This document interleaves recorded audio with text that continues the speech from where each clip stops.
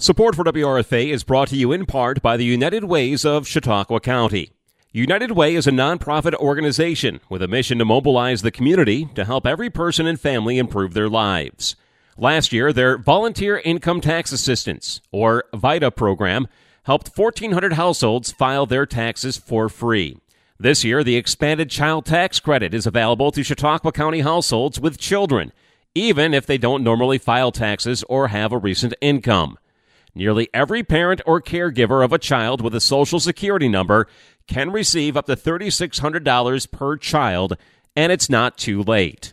Learn more at getctc.org/CHQ. It only takes about 15 minutes online to claim the child tax credit and learn about eligibility. The United Ways of Chautauqua County, proud supporters of community radio in Jamestown, New York. To learn more, visit uascc.org or unitedwayncc.org. The City of Jamestown is getting ready to update housing ordinances as well as do the first update of its comprehensive plan and zoning code since the late 1990s. We sat down with Mayor Eddie Sundquist to learn more. Jamestown Mayor Eddie Sundquist joins us in the WRFA studios this morning. How are you doing today? I'm doing great. Thanks so much for having me, Julia. You're welcome. So last week you were in Buffalo along with a lot of other elected officials for a visit by U.S. Senator Kirsten Gillibrand, and she was in the area, in the region, to talk about some more infrastructure bill stuff. So what did she talk about that would be of interest to Jamestown? So Kirsten Gillibrand, Senator Gillibrand, joined us in Buffalo to talk about the federal government's new lead pipe replacement program. So Mayor Rosas from Dunkirk, as well as the county executive, PJ Wendell, we were all invited to a roundtable discussion with other mayors and executives across Western New York to talk about this funding source, this multi-billion-dollar funding source for the replacement of lead pipes across New York State, as well as the federal government. So is there a real issue with lead pipes in Jamestown? I haven't heard a lot about that. Is this something that's more like on a home-by-home basis? Yeah, that's a great question. So most of the lead pipes within the city of Jamestown were removed over the years. And in some cases, we actually used wooden piping to transport water. Most of those have been removed too. But one of the biggest things that we're looking at now as a city is, what about lead pipes going into someone's home, right? Those are the types of things that we don't typically test depending on how old your home is. We know what pipes are there throughout our service area and kind of what types of pipes we have running your water. But once it hits your home, we're not quite sure what type of pipe you have in your home. So one of the discussions that I brought up and raised to Senator Gillibrand was the need for this funding to help us go and assist homeowners in testing their lead pipes, or to testing their pipes to see if they are still lead water pipes going into their home, and ensuring that there is funding for those homeowners to not have to pay a dime to replace those type of lead pipes. Mm-hmm. Yeah, we've heard a lot about infrastructure on a more municipal level for municipalities to do either sewer work or infrastructure work, but not necessarily for the homeowners. And the funny thing is, I think some of those wood pipes that you refer to, I think have been even replaced in the last 20 years in Jamestown. Sure, I think yeah. one of them was, if I'm trying to remember right, might have been one of the water breaks that was around North Main Street and then one of the numbered streets. And I can't think of which one, maybe the one by 2nd Street. And this was more than a number of years ago, but I remember hearing that it was a wood pipe and my mind was blown because I didn't even know that was possible, that they still would have wood pipes. But yeah, so as you said, most of these have been replaced in the city, thankfully. So obviously with the infrastructure bill, it sounds like we're in the, well, this is what the money can do for you, but still no clear direction from the federal government and here are the exact programs municipalities and the states can apply for. Well, certainly I raised the concern with Senator Gillibrand with amongst the many of the mayors, which is there's a lot involved to applying for an application for the replacement of lead pipes for the federal government. And for many communities, this is very difficult to put something together in such a short amount of time. The application deadline is something like early October, and they want a fully produced plan of what you're going to do with the funding and how you're going to test the pipes and which pipes you've identified. And for many communities, including Jamestown and Dunkirk, it's hard to put that together. We don't have the resources or the staff. So one of the really great things coming from that roundtable is we raised the concern that we want to be able to do a regional application, or for municipalities to work together to apply. And it's something the senator really agreed with and believed it would be a great thing to make a stronger application for more federal funding for Western New York. Mm-hmm. Yeah, I think one of the things the county executive has raised over time and time again is that it's hard for Chautauqua County, with 130 some thousand people, to apply for funding when you're up against downstate communities with much larger population, with much bigger infrastructure projects, and so doing a regional, I can see where a regional application would give some more heft and weight, where you could get more done in a bigger region area than just saying, okay, we're just going to do this in one county downstate. We're certainly looking at that, and we want to leverage our resources. So all in all, that roundtable was a really great experience for us to connect with other municipalities across the area to say, let's work together to make this happen. So we're going to try to work through that, understand there really is, unfortunately, no funding for one agency to kind of put those things together. I think one of the recommendations from the senator was for us to all pool our funds to get someone to write the grant. And I also raised an issue with that. But I think overall, we'll find the resources to ensure that all of our communities are safe and free from lead pipe. Excellent. Moving on to staying on the topic of housing, but moving more locally. Last month, there were 3 new ordinances that were brought before Jamestown City Council that they're going to continue to review this month. And these are ordinances related to rental inspection, vacant property registration, and public nuisances. Can you tell us more about what is being proposed here? Absolutely. First things first. If you have multiple ordinances, are they ordinances or ordinai? I don't know. Oh, it's kind of like mice. Yeah. And Mises. Is it Mises? Yeah, I don't know. Yeah. So certainly the city is putting forth some really substantial housing reform changes that have gone up and now been presented to the housing committee at City Council. And we'll be engaging the public as well as others about how do we deal with housing in the city. It's very clear that what we've done for the last decade or more has not been producing what we've wanted to do, which is quality housing here in the city of Jamestown. We have a lot of affordable housing. We have a lot of cheap housing, but it is substandard. It has not been taken care of. And more than 50% of our housing stock is non-owner occupied. So in many cases, landlord owned and people from out of state that just are not investing in the properties here. So we proposed several ordinances, one to create a registry of vacant buildings, which is what we're kind of really concerned about, because you have a vacant home on your street, you have the chance for infestation, you have the chance for squatters, you have a chance for a lot of issues. So we want to know where those homes are. The second ordinance that we're looking at is a rental inspection law. And now I want to be very clear about this one. It's a little unique.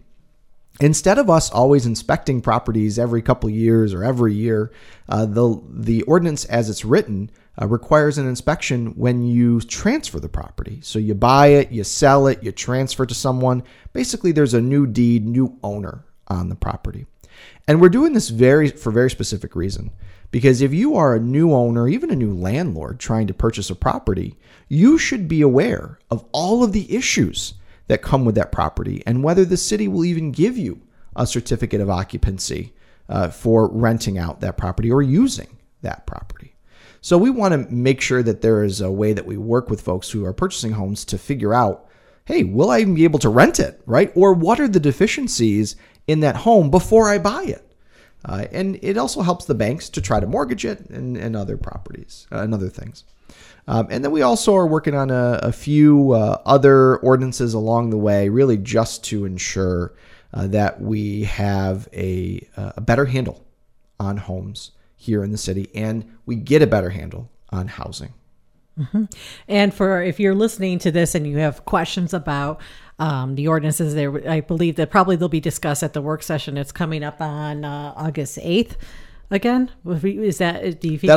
That'll be the next work session. We'll have the vacant property ordinance, the public nuisance ordinance, which allows us to be able to condemn homes that have become habitual users of our police and fire services, mostly that have criminal offenses that continue to be called to the homes, as well as rental ordinance registration. Okay.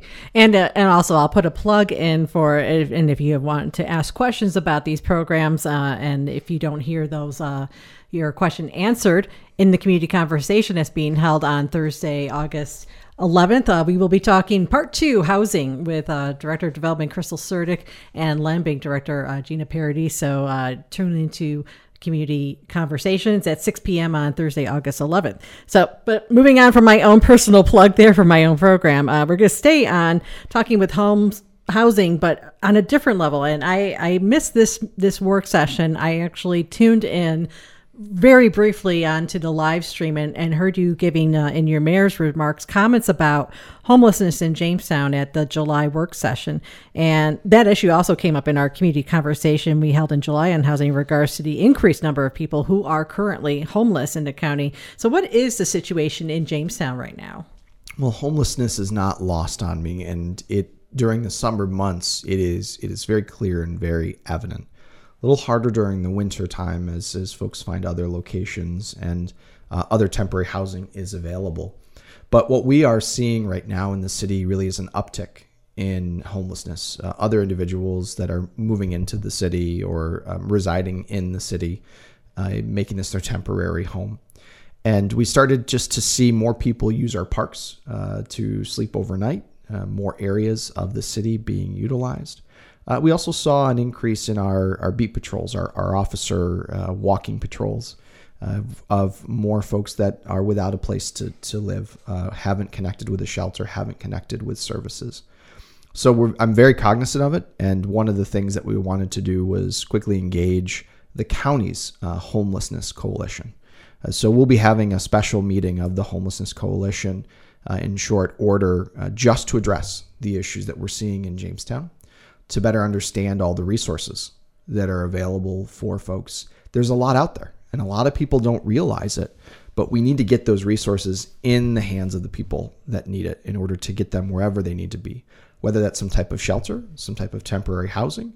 In some cases, I've talked to some families that just don't have the funds to purchase a bus ticket or a plane ticket back to wherever they now call home. And those are resources that are already available. And we need to be able to get that into their hands and help the folks that are there. So we're working through that. We want to work with the organizations that already exist to deal with this. But we also want to make sure that we are providing for the needs of our residents, no matter where they're living. Mm-hmm. And in terms of people's concerns, I mean, you mentioned that, you have people staying overnight in parks. Is this cause any concern in terms of public safety for anybody? Or is this just a situation where just leave someone alone if you see them there? Well, certainly we would encourage you to give the non-emergency number for the police department a call, let them know, especially if they're not disturbing anyone. We'll certainly take care of them, try to provide them resources and the services they need. All of our police officers actually now have resource lists that they keep on them, that they can provide for folks. They know who to call if someone is in need of shelter for the evening. Again, in the winter months, it's a little different. There's additional sheltering that happens when it gets cold out. Summer months are a little harder to deal with. Our shelters are fairly full, and it's becoming a challenge. So, certainly we encourage the public, if they do see someone, kind of camping in the parks or whatnot, give the non-emergency number for the city police department a call, and we'll take it from there and make sure that the folks there get the services they need. Mm-hmm. From what I'm hearing kind of colloquially is that, and this is going back to the one ordinance being proposed about vacant property registration. I'm understanding that in a lot of cases that if there is a vacant property, that some people who are homeless are using that in the colder months to squat, as they say. They can get in. They know that it's someplace that's sheltered, that maybe no one's been there for a few months, and so that goes hand in hand, those two problems, it sounds like. We're certainly seeing that in the winter months, and I think it's important for us to know when those properties, or if those properties do become vacant, especially vacant for a long period of time. The ordinance is not only allowing us to better understand where the vacant properties are, but it's also to discourage people from keeping properties vacant, right? If you're a snowbird and you're going down to Florida, you're going other places, we understand that the ordinance actually addresses that, but we have people that are leaving properties vacant for 3, 4, 5 years, And when it's sitting with the grass unmowed, it's sitting with windows broken in, it's sitting with people potentially squatting. Those are the types of things that completely change a neighborhood from one that is vibrant and willing to help and support, and the neighbors know each other, to that house that's the blight on the street. And those are things that we as the city want to address. Mm-hmm. Moving forward with zoning. So City Council approved funding to update the zoning code, which you've said will be done alongside the update of the city's comprehensive plan. So is there any kind of specific updates that you're looking at doing to the zoning code, or is that something that is still going to be laid out to figure out? That's a great question. So do you know where you were in the 1960s? I wasn't alive. Okay, I wasn't either, but that's when we created our zoning code. So the zoning code really has been updated just a little bit at a time since the 1960s. And clearly, we've changed the types of businesses we've had since then, the types of homes, and the types of locations. So when we look at the city and we're in the process of engaging a new comprehensive plan, so determining where does the city going to go in the next 5 to 10, even 20 years, typically we'll also do that with a zoning code update. So we are now seeing more residential facilities in commercial areas. We're seeing pop-up commercial in some residential areas. It's time for us now to engage the community to better understand how should we zone and where should certain types of businesses be versus residential areas. And should we encourage more of the mom and pop stores on your corner, right? Those were here a long time ago and have gone away. And it's time for us to update it, right? With the zoning code from the 60s, things have changed a lot. And we want to make sure that we as a city adapt to changes as well. Mm-hmm. How is it, do you envision this going forward? Is it something that's going to be contracted out, or is it going to be done in-house? Or it will most likely be contracted out. We've already talked to some various agencies that perform this work. A lot of communities that engage this usually use a planning firm that comes in, does a lot of the public engagement, helps rewrite some of the code. You'll notice that the city of Buffalo just underwent this several years ago. They created what was called the Green Code, right? And they completely revitalized how they looked at zoning in their neighborhoods and in their communities. And instead of us prescribing that this certain area can only do X, Y, and Z, a new code, a more modern code, will talk about the character of neighborhoods, right? And the types of businesses that you want in that neighborhood, and provides a little more flexibility for zoning in a community. Mm-hmm. Well, this is something, assuming that you do go with a contractor, would they kind of develop it themselves, or would they have public input that is part of that? Oh, it is all public input driven. So they work with the Planning Commission, they work with the Zoning Board of Appeals, they work with the community, they work with everyone around, and they create these public sessions typically that talks about, in your neighborhood, what type of things would you like to see? And to try to understand the character of that neighborhood. And has it been predominantly commercial? Has it been more residential? What other areas, what other things would you like to see in it? And so that's what they use, that public input, to shape the code. Mm-hmm. Are you willing to confirm or deny the issue of farm and agriculture in city of Jamestown as an update to the city code? Well, I don't need to confirm or deny anything. I've been very clear that I very much support gardens. I very much support some type of urban farming in various areas of the city. That's been I've been a huge supporter of that. We've worked with, for example, the public market to shape some of that legislation, and I think we need to do more. I'm not yet convinced that we need to have chickens or roosters here in the city. So some livestock, some farm animals, we may need to have some more discussion on with the public. But certainly urban farming has shown to be highly successful in many communities and many cities. And I would 100% support that here in the city. Excellent. Is there any kind of time frame, or is it just more of a, now that you've had the monies approved, you got to go out for an RFP? Or so we'll have to go out for an RFP. This is a little more complicated because a portion of the money has been funded by New York State. So the city won a grant for just under $100,000 to perform a comprehensive plan update. And so typically you do those things together. So we combine that with federal funding through the rescue plan funds that has been allocated. And we now have a complete update of our comprehensive plan and our zoning for the city. Okay. So another thing that was moving forward with after the city council meeting last month is this Vision Zero strategy plan, which another thing I miss hearing more of a presentation on, but you've talked about how this Vision Zero strategy is going to work in hand with the complete streets. And I realize I know what that is, but what does that mean for the average driver or pedestrian or bicyclist or whatever have you?